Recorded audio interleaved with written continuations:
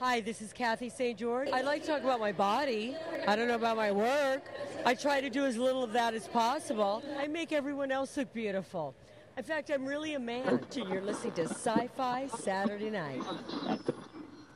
Sci-Fi Saturday Night. Sci-Fi Saturday Night.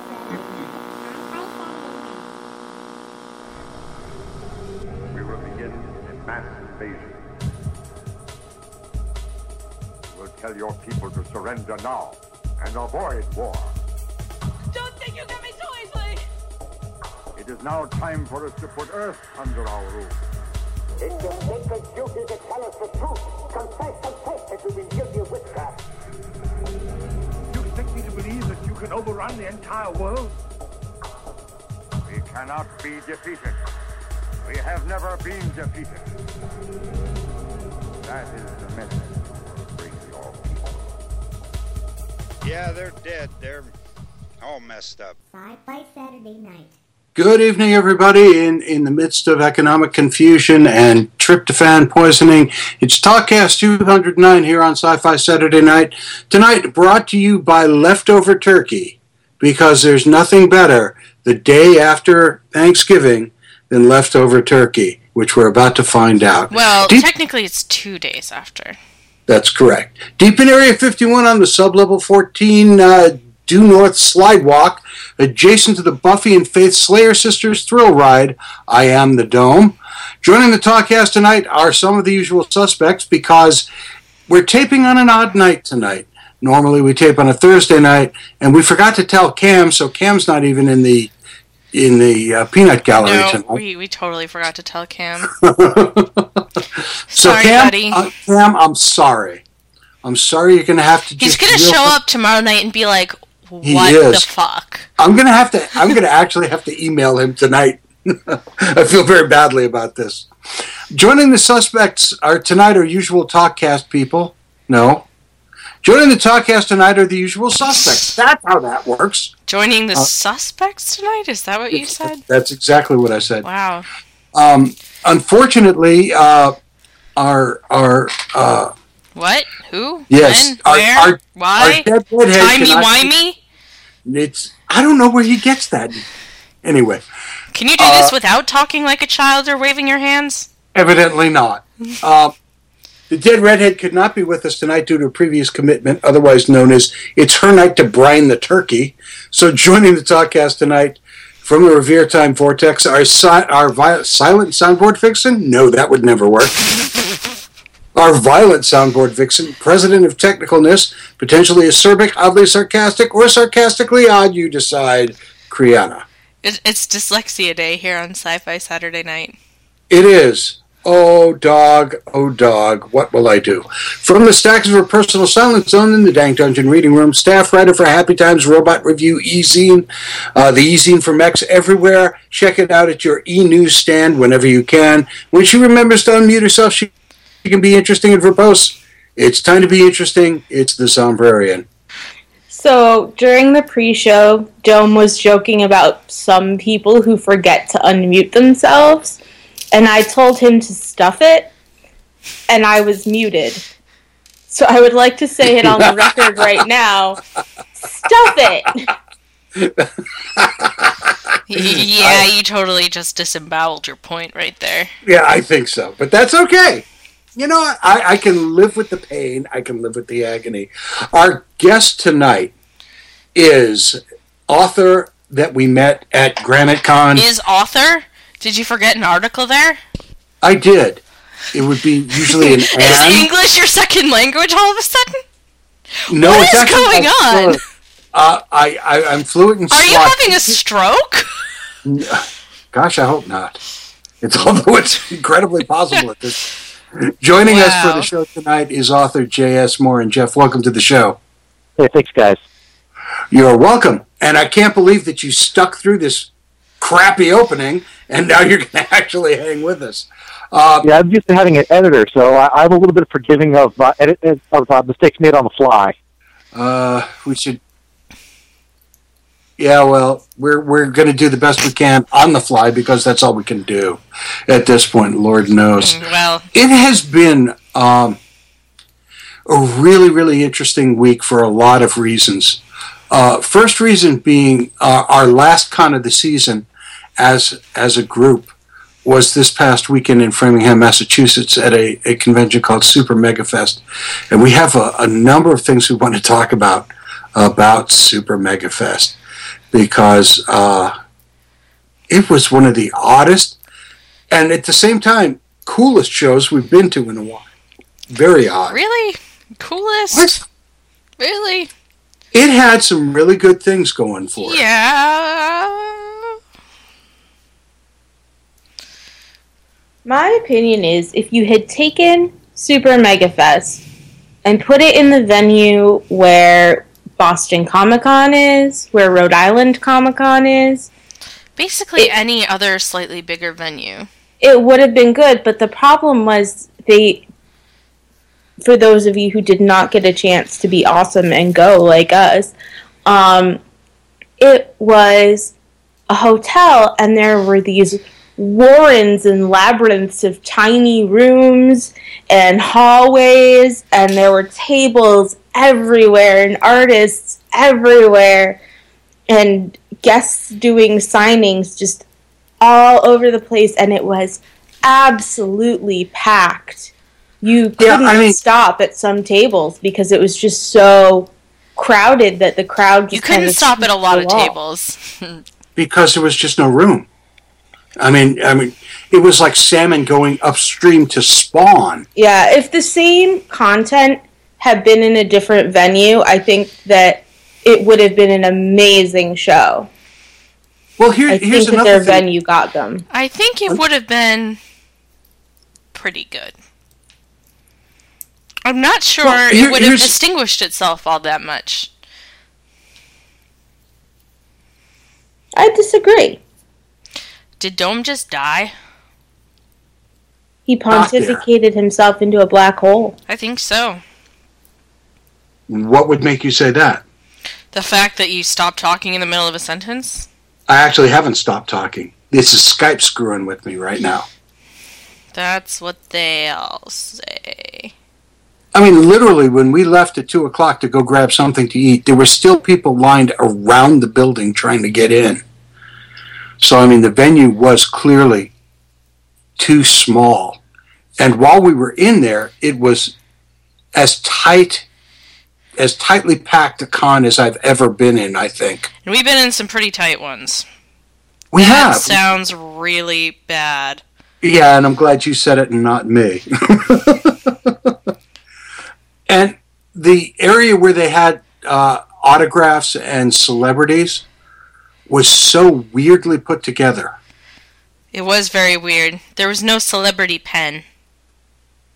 No, well, there was, but it was part of a room with lines going in any which direction they chose. Yeah, and it was just kind of, they were just out there. And some people were blocked completely by lines for other people.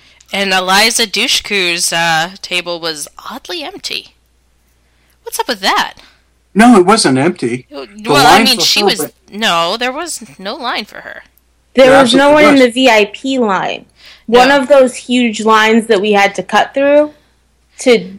I don't think one of those was for her, because it was... one of those was the general line for her. I think that was for Elvira. I think you're wrong, because there were at least 3 lines there. And some of them were talking about it seeing Eliza Dushku, so either they were in the wrong place, or you are incorrect. Well, every time I walked by her, she wasn't talking to anyone.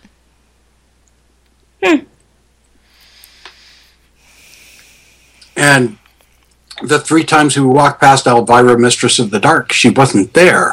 Yet she had a line. Yeah, that was odd.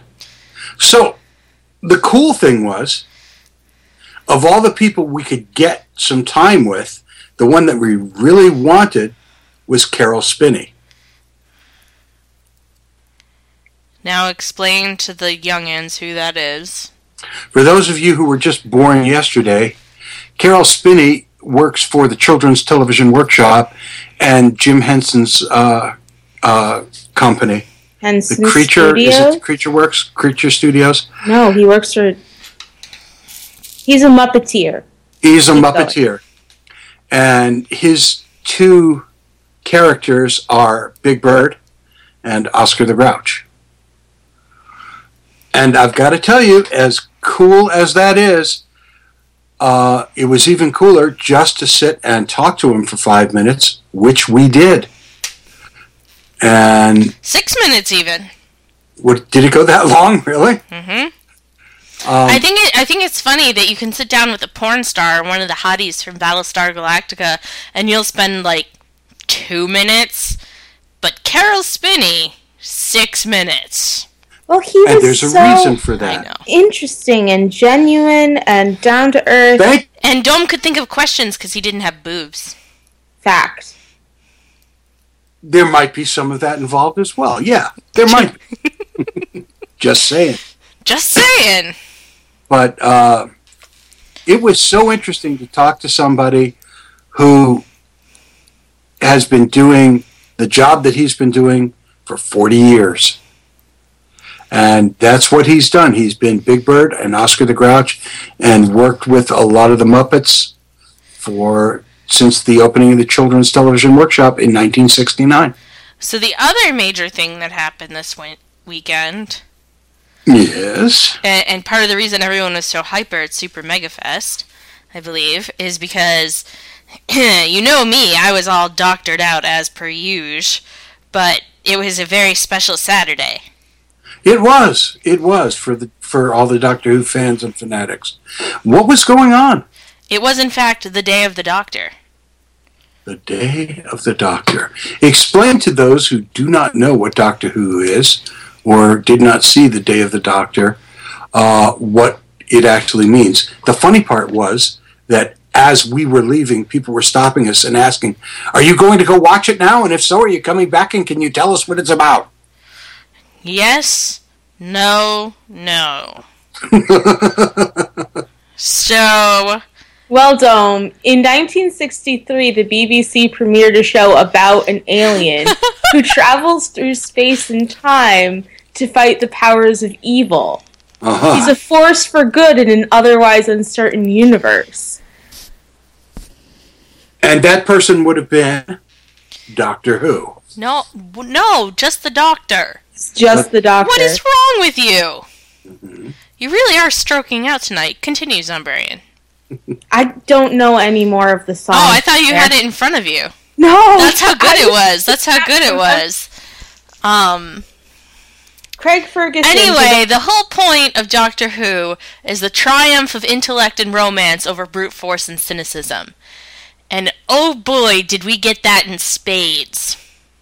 And we got it with two doctors we knew and the introduction of a doctor that had never been seen before. Well, except for in that last episode, but we won't talk about that. Right, that doesn't really count. It totally counts. Essentially called the War Doctor. Or 8.5, or 9, and then you bump everyone else up 1, or David Tennant up 2, which makes Matt Smith 13. 13, which doesn't really work, but that's okay. It totally works. Wait, why do you bump David Tennant up 2? Because he used another regeneration. Oh, right. We're getting into such niggling little points here. Well, I think there's a reason for it, because they're going to do something next season at the very or not even next season, in the Christmas special. The Doctor's going to Transalore, and we're gonna get a resolution, and we're gonna get an extension. So, I mean, there's no fucking way they're killing it. They've said this. And they've said that this is happening. So... But, speaking of... Spoiler alert. Now... Yes. Okay, if you haven't seen The Day of the Doctor, first of all, kill yourself. Second of all... Or go watch it. And third of all, probably should just kind of mute this for the next couple of minutes, because we're going to spoiler alert the hell out of it. Yes, we are. So, like I was saying before Kriana interrupted me, speaking we have to properly notify them of spoilers. That is true. So, now that she's interrupted me twice... Or 3 times. Stop. It's annoying. Speaking of tiny niggling little things about Doctor Who, Mm-hmm. BuzzFeed had a truly amazing list. Every once in a while, BuzzFeed will come out with something that is actually really interesting and phenomenal. And they had a list of 35 of the best Easter eggs from the Day of the Doctor. And for those of you who don't know what an Easter egg is, kill yourself. Go watch Blink. But it's little nods that they put in. Little gifts to people who are paying attention. People who are paying attention. So I feel like we should each pick our favorite one off this list of 35 things. Oh, good Lord. And that is difficult, but I think my favorite is the return of the device that goes ding when there's stuff. In a lot of the TARDIS has been re-imaged by each of the 13 Doctors and has changed and evolved, as I believe John Hurt called it, redecorated. I don't like it.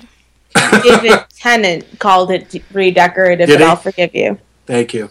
Well, several people have called it that, but... And, yeah, one of the coolest things was whenever there's something going on, in a lot of them, you heard this thing go, ding! And they brought it back, which was kind of cool. Yeah, they called back to a lot of old or really old stuff, and they called back to a lot of stuff that was, just 7 years ago to a show where that's, literally not even 1/5 of its past. So, Dome, which one is your favorite? Well, there's pick one.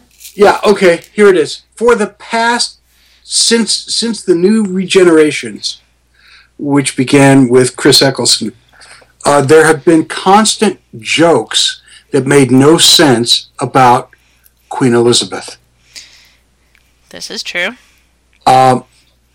We found out in Day of the Doctors that Queen Elizabeth was actually married to the Doctor at one point. He totally married her. He totally married her, and it totally makes sense. It totally makes sense of all the jokes that were made over the past 7 years. It was absolutely... You sat there at that point and you just kind of went, no way. And it was a great reveal, and I really enjoyed it. And Doctor Who went, way! Way? Kriana? I already did mine. Kriana did hers. Oh. Ding when there's stuff. Ding when there's stuff. So, my very favorite is my favorite because I actually turned to Kriana in the middle of this scene and went, did you see it? Did you see it? It was there. In the art gallery, at the very end, there's an art piece on the wall that is identical to the wall decorations on Tom Baker's TARDIS. Oh, nice. Which they mentioned, and they mentioned the round things when they were talking about redecorating. Yes, they did. And the round things were in Tom Baker's TARDIS, and then they showed up again on the wall of the art gallery. Yep, that's which true. I thought was awesome and adorable. The whole thing was amazing. You know how whenever something like this rolls around and they're going to make a big to-do about something, you always just prepare to be disappointed because it never lives up. And not this time. No. I'm literally not sure what else they could have done better. What they could have done better? Not much. Not much. I mean, they snuck in references to most of the characters who weren't there. Yeah, you even heard the face of Bo. Yep. You are not alone. Actually, he showed up twice. And another thing I really liked was that even though Chris Eccleston turned them down, and even though they kind of had to write around him for this special, they did it in a really, I think, smooth way where you could look at it and say, yes, I see where they were writing around Chris Eccleston deciding he didn't want to be in this By the way, he's a douche who loves fun. Oh, no, right, he hates fun. He hates fun. He's balls. Basically, he's balls. I think, the final thing that worked really, really well is at the very end of it when they brought everything to this beautiful resolution. There's this marvelous ending photograph. It's actually not a photograph. I do believe there's probably some live action in it as well, of all of the doctors, this marvelous flying V that is just so beautiful. And Peter Capaldi's eyes. Actually, yeah. Peter Capaldi isn't in there. No, he's not, because he's not the Doctor yet. Yes, he is. He was right there. Anyway, we should probably get this moving. So, they actually showed this in a whole bunch of theaters. They did. I'm glad I didn't go to a theater, because let me tell you, we had to pause a bunch of times so that Zumbarian and I could just calm down. Why doesn't that surprise me? We hyperventilated a bit and then we calmed down. But we needed to just take a minute, take a beat. I can't imagine that watching it in a theater would have been a great experience. It would have been an interesting experience, but not necessarily a great one. But it grossed $4.8 million just in the United States at just at the U.S. box offices. Yeah. And this was the live simulcast. Yeah. And this television simulcast was the second highest grossing movie of the day on Saturday. It was just barely behind The Hunger Games: Catching Fire. Just barely. Which I think is kind of amazing. Screw Catching Fire. I can say that because Umbrian's on the phone. I am not. Shit. Nice try. I tried. So, that was quite an event and quite well done. Brilliantly acted. Wonderfully scripted. It was truly worthy of a 50th anniversary special. Hear, hear. And how many television shows get to run for 50 years? Pretty much Doctor Who. Yeah, pretty much. That's it. Oh, wait. How long has The Simpsons been going on? No, it only feels that long. It does feel that long because it's just so shitty. Anyway, to continue. Yeah, what else we got going on? Well, Pete Holmes is apparently a fan of the show. And what would make you say that? Well, because we're big fans of his X-Men series, where he comically fires very useless X-Men. But where am I from? If you don't understand that, go watch the Wolverine one. It's hysterical. Oh my goodness. It is. And we were talking last week about which X-Men we would like to see get fired, and we pretty much settled on Jubilee. We did. So last weekend, I'm surfing around the internet, and I'm like, I wonder if he's put out any more. Come to find out, he's put out 2 more, and one of them is Jubilee. And it's hilarious. Professor X sitting there firing Jubilee is possibly one of the funniest things I've ever seen. She's really useless, to be fair. Oh, seriously, what are you going to do? Dazzle them with fireworks? That's what you do? They're fireworks. They're fireworks. Call them what they are. So, Pete, once again, we are extending an invitation to you to join us on the show. We know that you're listening because clearly you just took our advice and did that. So, good for you. There's a bit of Tolkien in the news this week. We're going to Tolkien, are we? Oh yeah, okay. We have to. Okay. Oh yeah. It's all yours. We're going to Tolkien. You know what a fan I am. Tolkien. Go ahead. Just shows what taste you have. Careful. Let's it's not go. Tolkien. Well, Google started a new Chrome experiment which tours Middle-earth from an eagle's point of view, basically. And there are points of interest in there, and you can sort of pan and scroll and zoom in this like 3D map, and there are some points of interest marked where you can go and browse through these beautiful graphics of what's there, such as Rivendell. It's so pretty, and they're animated and gorgeous. Go check it out. It's really, really, really adorable, whether you're going to see the next Hobbit film or not. And the second little bit of fun times was Fox Searchlight and Chernin Entertainment are developing a screenplay that is a Tolkien biopic. Seriously? Seriously. Okay. So it's just going to sort of look into how he came up with his world that he has built. And who would they get to play Tolkien? Ashton Kutcher? I'm just thinking, seriously, who does? That should be our poll for next week. Yeah, who do you think should play Tolkien? Because Nicolas Cage. I have a few. Peter Capaldi. No. Peter Capaldi is actually John Hurt is actually one of them. And now I'm gonna forget the other person's name, but he's amazing. So the last bit of news that I want to go through before we move on to our poll tonight is that George Takei has come out with a perfume. It come out. Which is aptly named Oh My. It's funnier if you see it written. Yes. Yeah.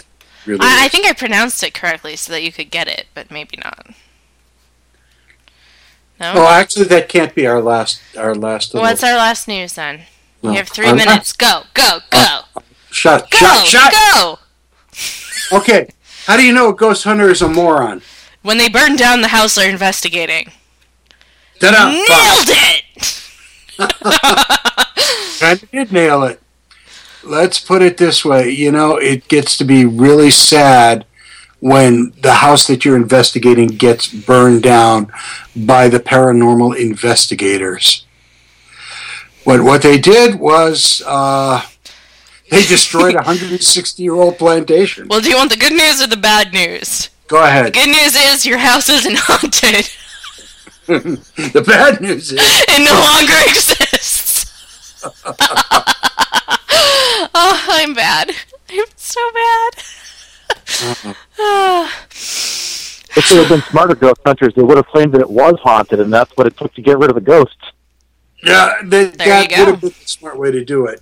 My question is this. Now, we know...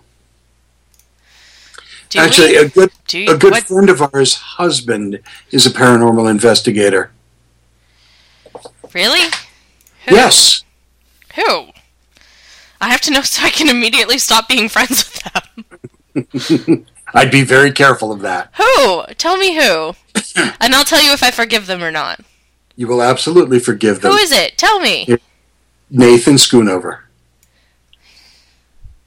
Yeah, I guess I have to forgive him. Now the reason I know he's not a fake is because he's never seen a ghost. He will immediately say, "No, these guys are fakes. This is stupid. This is silly. This is weird. This is ridiculous." So you like him because he throws other ghost hunters under the bus? Absolutely, I do. Oh, okay, just making sure we had that straight here. Should be thrown under the bus because if you watch Ghost Hunters International on the Syfy channel, a chair moved. Ah! Exactly. Sorry. I mean, an entire season and a chair moved. Maybe, kinda. So, I mean, here we are, and it's bad enough that these people are actually, making money in a way not unlike driving the Mystery Machine to the Haunted Mansion. But they take a national monument, a home that's on the historic register, and burn it to the ground by mistake. That's just sad. So what was the poll this week, Dome? There was a poll this week. There was a poll. And the poll was, if you could go to any sci-fi school, where would you wish to go most of all? And we had a number of really, really good answers to the poll this week. Some of them that got, a couple of votes was Pridonian Academy, where the doctor went to school on Gallifrey, which I thought was great. The Jedi Academy, Dr. Xavier School, Ms. Robichaux's school were also mentioned. But the top three in order of loser to winner were coming in third was Miskatonic University, where stuff happens. Okay, if you don't know where that is, kill yourself. Kill yourself, exactly. Or get a better education, I guess. Go to another school. Yeah, you need to clearly have a new school. And that school would be number 2, which would be Starfleet Academy. That's what I would pick. But number 1, the overwhelming winner was, care to guess? Hogwarts. Yeah, pretty much. Wait, you know why I would want to go to Starfleet Academy? Because they would totally emotionally abuse you by ordering you to kill people. Like, seriously. Does anyone else get how abusive that is to their students? Like, these are kids! Yeah, that's kind of the way it works when you're in a war academy. You kill people. That's No, you don't just kill enemies. You order your best friend to their deaths. How do you get that? It wasn't that part of their, command scenario in their command track? I vaguely remember this. I remember this, yes. I think that up. That was in a Next Generation episode, if I remember correctly. It's only for commanders. Yeah, see? So if you I am have not making this you don't have up. to order your person to their deaths. Jeff concurs. I'm not making this up. This totally happened. Next Generation, by the way, Jeff. Ensign without killing people. Next Generation is the only one that counts. There are no others. What are you talking about? They named it the Next Generation ironically. No, I doubt that completely. Which brings us to... That's my story, and I'm sticking to it. You're sticking to it, yeah. You've already stuck to it, I think, is the problem. I'm sticky. Mm-hmm. When we were at PlanetCon, we met Jeff Morin, who writes fantasy. He's a world builder, essentially. And within that world that he builds, he puts together marvelous stories. And he was in the middle of, at that point, actually just having put the final touches on book 3 of the Twinborn trilogy when we met him. Jeff, welcome to the show. Hey, thanks, guys, for having me. Yeah, you say that now. No. Don't be a jerk to the guest, Dome. I'm trying not to be. So, careful. So, Jeff, talk a little bit, because this is something that I have a lot of problems understanding how you make this work. Because you're actually building an entire universe for this Twinborn trilogy. How did that come about? Well, the seed of it really came from waking up from a dream, and I think everyone's done this, where you remember that it was a dream, but at the time you were convinced it was real. And I started wondering, what if it was? What if there's a whole other world in there? And that person that you are in the dream, that's an actual other person. And I flipped it around and said, well, what if when they fall asleep, they dream my life? And it all really started from there. So I started taking the concept and thinking, well, what would happen if you could see into another world? What if it had different rules from your own? People there knew about magic or more advanced technology. And then I started with Kairos and Brannis, the two characters who are the main characters of the Twinborn trilogy. Kairos is in a world where they're sort of in a Renaissance Enlightenment. No one really believes in magic. They sort of, they view it as a superstition like we would. And Brannis is from a world where magic is very real. It's sort of a medieval period where sorcerers are a part of daily life, be feared and respected. And what if they were connected and they could see into each other's worlds? And from there, I just started taking, all the consequences that I could envision falling out of a world where not everyone has that ability, but certain people are aware of another world and how they would all individually exploit and take advantage of that.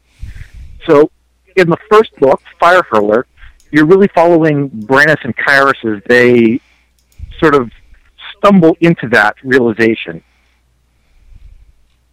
The waking up and things that you remember from your dream actually work.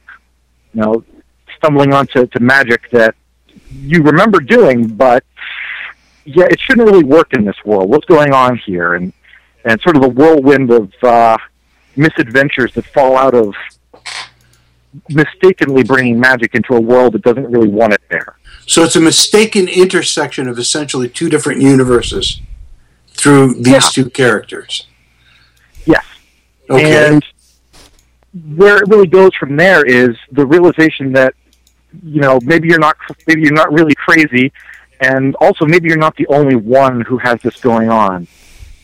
Where there's actually an adversary who has a similar connection, but is much further down the road, has explored this more thoroughly and started taking some advantage of that in both worlds. This is as I'm reading it, and I must admit I'm nowhere near as far along as I want to be, but and that to me is driving me crazy because I want to see how badly these things interact, and I just keep getting little slaps and pokes at it. You know what I'm saying? Oh, yep. Never say that again, Dome. Oh, thank you, Kriana. You just keep your slaps and pokes to yourself, okay? Thank you so much. Yikes. Well, the first book is really a sort of a very personal confrontation and discovery. As you progress throughout the series, you start getting little views of how much further this whole phenomenon extends, how other people have taken advantage of it to form alliances, conduct espionage between worlds, and all the people who either have knowledge of it or have influenced the worlds through it. And you see little hints between the two worlds of similarities, of things that shouldn't have really been there, but developed in parallel anyway. Interesting. So how long did it take you to flesh out and actually put word to paper to get this trilogy out? How long have you been working on it? Well, let's see. It's a little bit of a complicated question because I started working on it about 12 years ago. But okay, that's a long time. But see, I put it aside for a while. Didn't really consider myself a writer. I started on a lark. Wrote maybe the first 8 or 10 chapters, and one thing led to another, and I set it aside for a while. Didn't look at it for ages. When my wife picked it up and started reading through it, she said, "You've got to finish this." So what I did is I went back, I rewrote the chapters that I'd written ages ago, and I'd say that the writing of the 3 different books, I'd say it probably averaged about 4 months per manuscript. Just the writing part. It doesn't include all the going back and forth with an editor who thinks I can't write English and getting all that into things straightened out. You readers are so lucky to see the finished product and not the stuff that my editor sees. Oh Lord, that is the case with virtually every writer. Writers who don't use editors are really beating us about the head with it. So when you were writing the first volume, did you have in your mind at that point that this was going to be a trilogy? Yeah, I knew from fairly early on when I developed the concept where I would take the second and third books. I think a lot of people who get into writing epic fantasy really start with a start in mind and not an end in mind. And that's where you get some of these, 10, 14-book trilogies, however long, where from one book to the next, you never know quite how long the series is going to be. This was really always plotted out as a trilogy. That's kind of interesting. I wonder why it happened that way. What was your thinking in putting it together? That you know, as you're working through this first volume, going, it's going to be 3 because I said. Well, so. I had sort of inflection points, or points where the story would really take a turn, and the way I envisioned it in my head really did break well into 3 parts, and so that's kind of where I drew the line. I wasn't going to let myself get caught on the trap of just continuing to generate, you know, one enemy is defeated, or now we've got the next thing, and the next, and the next. I wanted to at least know where my end game was for this plot, for this overall arc. So, how about Goodreads? Because you were named one of the best indie fantasy books worth a read on Goodreads. Can you tell us about interacting with people on Goodreads and how you're using it to sort of promote? Well, the interesting thing about Goodreads is that at least until Amazon bought them, and so far since then, there's no commercial side to it. It's all user-generated, user-curated. It's readers talking to other readers, and writers are kind of lumped in along with them, because I read fantasy too. So this isn't generated by, you know, a publicist or, you know, someone's marketing department. This is, you know, readers came together, someone decided to put together a list where people could recommend indie fantasy books to each other. And I was fortunate enough that a lot of people voted for mine in there, which is, you know, really helpful when you're just starting out and not a lot of people have heard of you, to have that sort of social validation of other people saying, yeah, I've read this, yes, it's worth reading. And I think that's really been helpful for me. Well, it's interesting because a lot of, I want to say fan-driven websites, but Goodreads really isn't that. You know, I have a tendency to just troll the hell out of writers. You know, it's like, you suck, you're horrible, blah, blah, blah. You know, the typical I don't think internet. Goodreads does that. No, they don't do it at all. And I'm just, and I think as writers, places like Goodreads and Smashwords, places like that, you know, give you that kind of open accessibility between reader and writer. Goodreads, I think, has like an unspoken policy of like, it's fine not to like things, but you're not allowed to be a dick about it. Which is better than a spoken policy to that effect, because it means they haven't needed to speak the policy yet. Right? Does that make sense? It does to me, yeah. Yeah. I also think that we won't write the rules down until someone breaks them. Yeah, exactly. Well, more like it's a socially enforced norm, and not necessarily we're gonna kick you off the site and be jackholes about this. It's more, you know, if you're being an asshole, someone takes you aside and says, "Hey, you're being an asshole, and that's really not cool." And no one's gonna talk to you or read your books if you keep going this way, and then they take it to heart. Well, and in the reader comments, since the users of the site are all readers themselves, they know good writing, and there seems to be, in the reviews and comment sections, a real drive from the users themselves to create content that is useful. I would totally agree with that. They want to take the books that they're passionate about and share that passion with other people.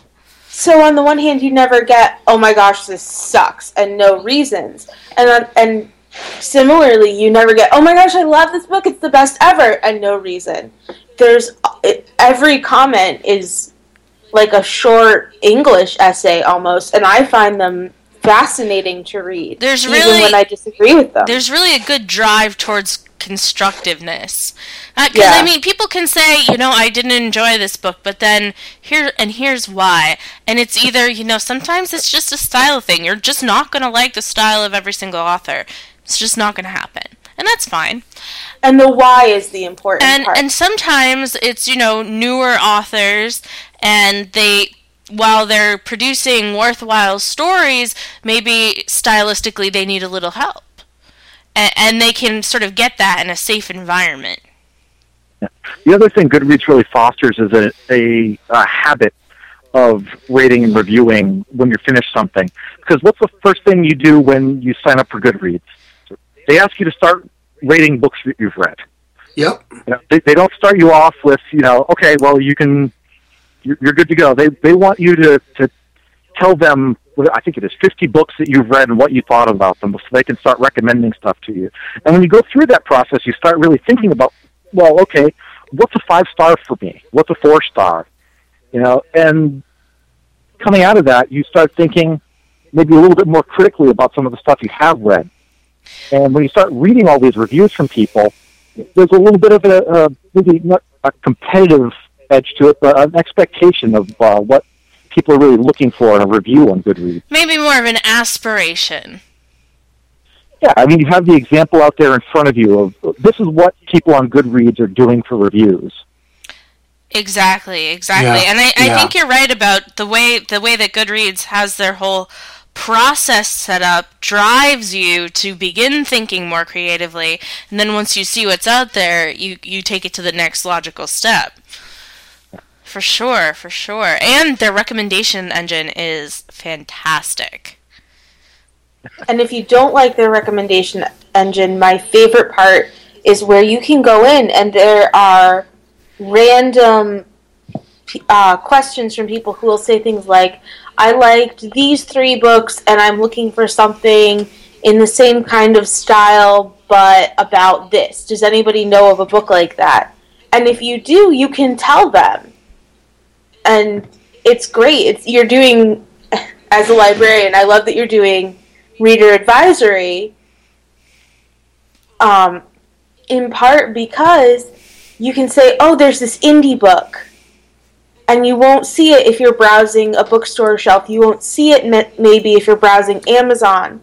But I can personally say that it is just like what you read and enjoyed, and you should check it out. And it's, I don't know. And frankly, those sort of suggestions carry a lot more weight than any other type. There we go. Thank you for finishing my thought for me. You're welcome. Are you being sarcastic? Are you mad at me, or...? No, I'm actually serious. That was actually what I was trying to say, and then I was thinking about not cutting my fingers off. Oh, well, I would appreciate it if you didn't do that. I kind of like them. Yeah, I know, me too. So, Jeff, you wrote the 3 books. You said, this is a trilogy. This is all we're going to do. This is the 3 books. And then you ended up doing a prequel. Well, one of the things that a lot of independent authors struggle with is a way to get people to take a look at their work. Right. And one of the things I thought of would be a great sort of low-risk way for people to get an introduction would be to write a short story that was, outside of the trilogy itself. It would be a little prequel.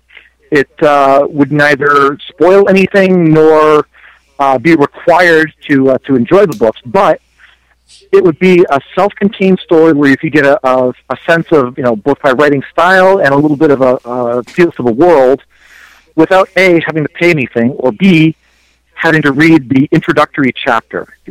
You can get a free sample of pretty much any book on Amazon, right. But you're starting at chapter 1 of a, 400 or 500 page book. You're not going to get a lot into that. Now, maybe that's a teaser, or maybe that's just, a pacing issue. But I think you get a lot more out of reading an entire short story than reading the first chapter or 2 of a book. So what you did was take this short story called Warbringer and drop it onto Amazon as a free download.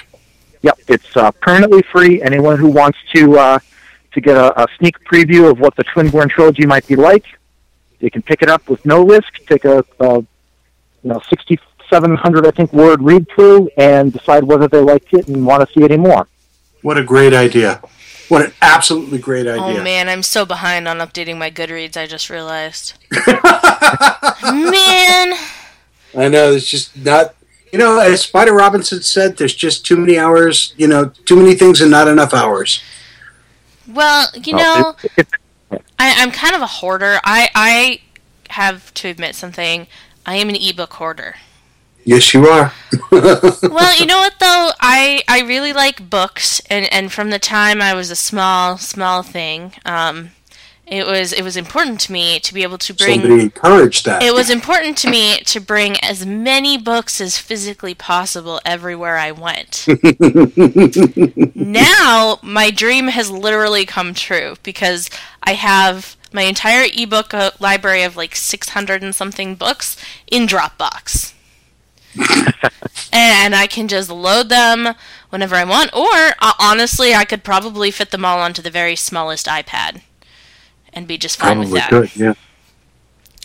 So it's become sort of, now I can collect more than I could ever possibly read and not necessarily run out of room to put books or cause a fire hazard. Which ones do I read? And that is why sites like Goodreads are becoming ever more important. Yeah. If there's two things that are growing faster than I'll ever take care of them, are my to-be-read pile and my to-be-written pile. Oh, geez. That's not a bad thing. Always to have some stuff in that to-be-written hopper. There's always a that wonderful... That one's no danger of running dry any time in this century. And to those listeners out there who have not heard of the Twinborn trilogy, we're going to send you to Amazon to get Warbringer, which is the prequel. It's a free download. We'll have the link for it. We'll have the link to everything that Jeff has written on Amazon, his website. Some really interesting stuff, a really, really interesting trilogy. Thank you for sitting with us at GraniteCon and talking to us about it. And thank you so much for being on the show. Well, thank you guys for stopping by my booth, and thank you for having me on. It was a lot of fun. Oh, and that's my cue, isn't it?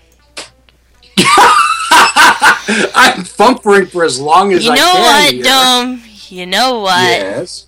Tell me. I got it eventually. I noticed that. So, Kriana. Okay. Can you tell us who's going to be on the show for the next couple of weeks or so? Yeah. How many do you want? 6? I don't know. Sure. I mean, we've got scheduled up pretty far. So next week, we have author-composer and all-around awesome guy, Rob Watts. Woohoo. On the 14th, we talked to Rob Smales again about his new book, Dead of Winter. On the 21st, legendary designer Tommy Zodos. And on the 28th, Matt Lohr and Diane O'Bannon drop in to promote Dan O'Bannon's Guide to Screenplay Structure. And this is the point where I usually say Dead Redhead, but since she's not here... She's not here, yeah. Sci-Fi Saturday Night is the official podcast of Boston Comic-Con, GraniteCon, Rhode Island Comic-Con, and ComicArthouse.com.